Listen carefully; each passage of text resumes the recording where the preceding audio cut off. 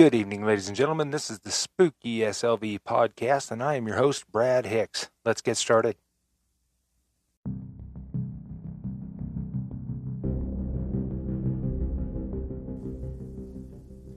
Okay, this next story is from Tim D. Herrera. He is another member of the Haunted Encounters of the SLV group that I'm a part of on Facebook. So go check that out. It's actually a pretty good group, some good stories. And story 2. This took place in 94-95 when I was living in the valley. My cousin and I loved to play hooky from work and go fishing or exploring all over the valley, often with my son, who was 10 years old at the time. This one morning, about 6:30 a.m., my cousin and I were driving the gravel road off Highway 17, traveling toward Platoro on a fishing trip in my Nissan pickup.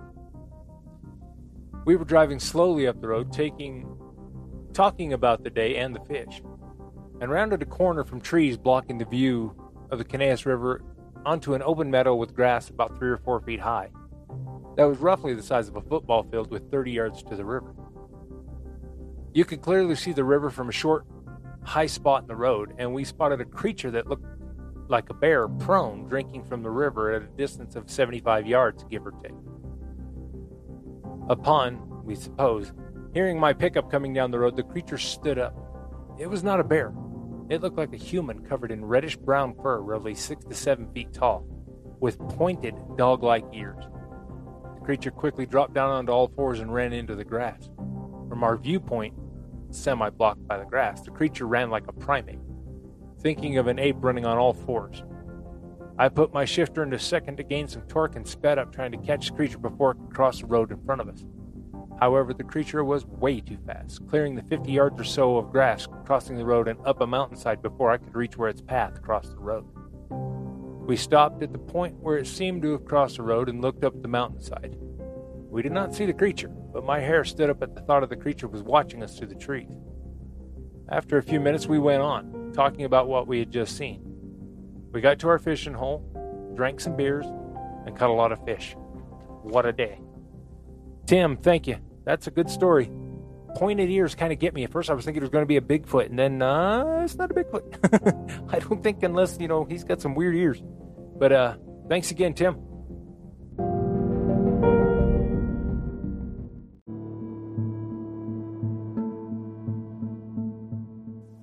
Okay, second story of the evening. I got this from a friend of mine who chooses to remain anonymous, which is no problem. It's still a good story. I started working at the Alamosa Hospital in 1995 on the old medical surgical floor on the graveyard shift. Some nights would be busy and some slow. Whenever we had a slow night, weird things would happen that we happened to notice. The first time I noticed something was late one night around 2 a.m. The nursing staff were making rounds and I was sitting at the desk. The elevator door opened and then closed, and then it went to another floor. A few seconds later, it came back up, and again the door opened. By the time the door opened the second time, a nurse came back to the desk and witnessed it too.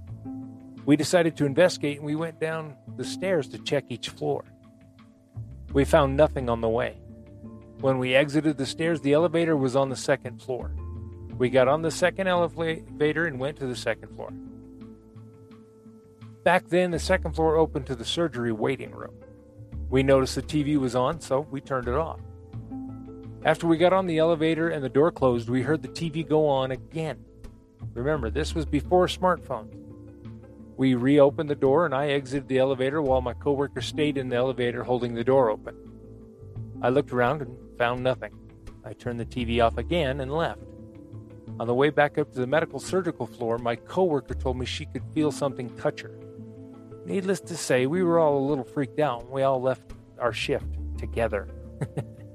Thank you for that one, and I hope you bring me some more of that one, whether you remain anonymous or not. That's a good story. I like that one. Okay, last little bit for tonight is just me telling a couple stories of what's happened with me and my wife when we were just dating. She used to live over on, Ross Avenue in a trailer house that she was buying from a friend of hers. And I'd stay there quite often. Well, there was a few things that it was weird because he put the trailer on the property.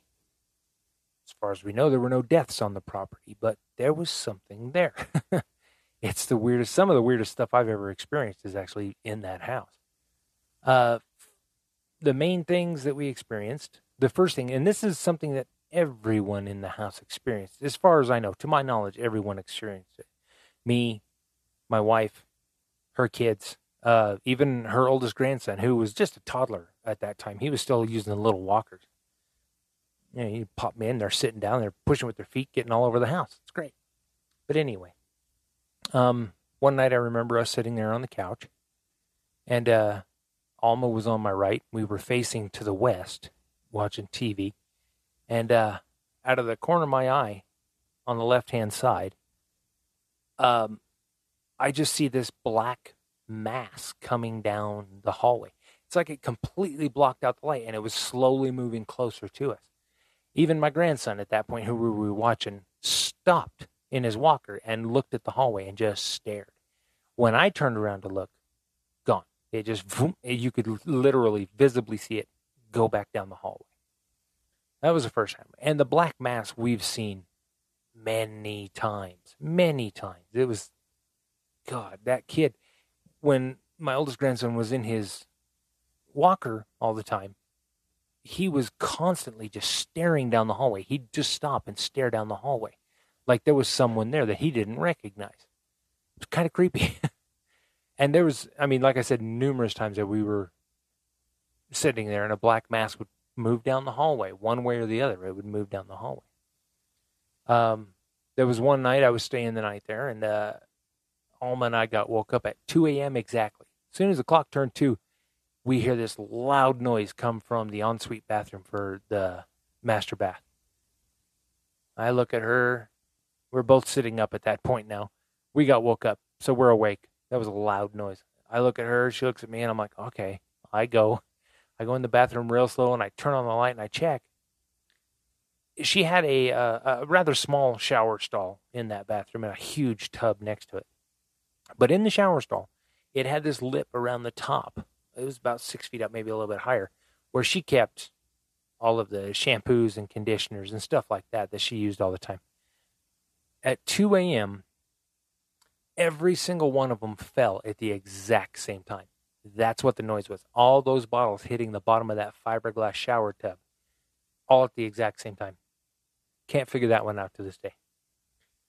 And that was another day. She was there by herself. She was doing some work in the bedroom. She was just sitting on her bed. I think she was listening to music while she was working on something. And out of the corner of her eye, she sees movement in the bathroom. And she turns and looks, and there's a roll of toilet paper rolling across the floor. It had been propped up, not actually put on the spindle for the toilet paper, but just propped up on it. Then it was leaning back against the wall. In order for that to fall and roll the way it had, somebody would have had to pick it up and roll it across the floor. So she went in the bathroom real quick. There was no one there. No one at all. It was a little creepy. Trying to think of any other good stories we had. Yeah, there's just been so many times where I don't think, whatever was in that house, I don't think liked me much. Because nothing really would happen so much when the kids were there or Alma was there. Once in a while something would happen, not very often. It happened a lot more often when I was there, and it seemed kind of menacing. I'm not going to say it was evil by any means, but it was just like somebody looking out for the family. For some odd reason, they didn't like me. I don't know why. That's what it felt like to me. I don't know if that's actually the case. But the creepiest ones are the one where my grandson was just in his walker, and he's just walking along, and he turns towards the hallway and just stops and stares. And it's happened so many times. It just got creepy after a point, way too creepy. But those are the stories from there. And we couldn't figure out, again, there was nobody ever buried on the property. Nobody ever died on the property. He bought that property and moved the trailer onto the property. So there had to have been something before he moved the property there that nobody knows about. That's as far as I can tell. Unless she owned something that was haunted, like a haunted item that caused that problem. But if that's the case, she doesn't have it anymore because we don't have the hauntings anymore. So anyway, those are the stories from Ross Avenue. Thanks, folks. Okay, folks, that does it for this episode of Spooky SLV Podcast. Um, Again, I apologize for not having anything out last week, and I'm sorry for a late episode this week. I'm actively encouraging everyone to send me in whatever stories they have.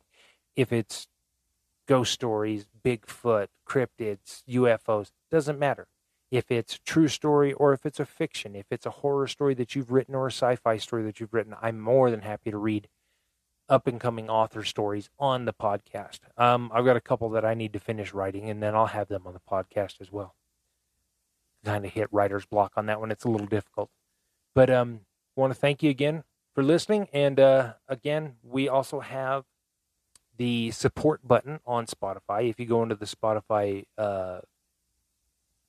homepage for Spooky SLV Podcast, there's a link that'll lead you to it. It's kind of like Patreon. You can pay monthly. You can do a one-time thing. You can, pay for a couple of months, whatever you want to do, and then stop. You don't have to keep doing it. There's 99 cents, $4.99, or $9.99. Whatever you want to donate, whatever you want to pay, it helps the podcast, and I really appreciate it. I really want to get this going, and I want to get new, better equipment, maybe some better microphones, because sometimes you can tell they're not that bad, not that great. So, it would be nice if I can get some support. Hell, if you just share the podcast, if you just listen, the more listens I get, the better it is for me because of the sponsored segments that they're going to put into the podcast. So, thanks again, folks. Thanks for listening. I also apologize for the last 2 episodes that I did not have the intro music. For some odd reason, I just completely forgot to add that in while I was recording. I don't know what happened there. The intro music is done by my friend Andres Herrera.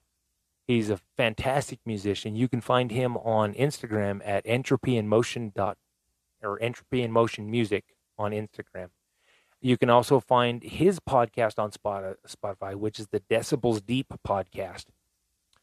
He does music reviews, album reviews. It's good stuff. He's really music oriented, and he's very good at what he does. So again, thanks for listening.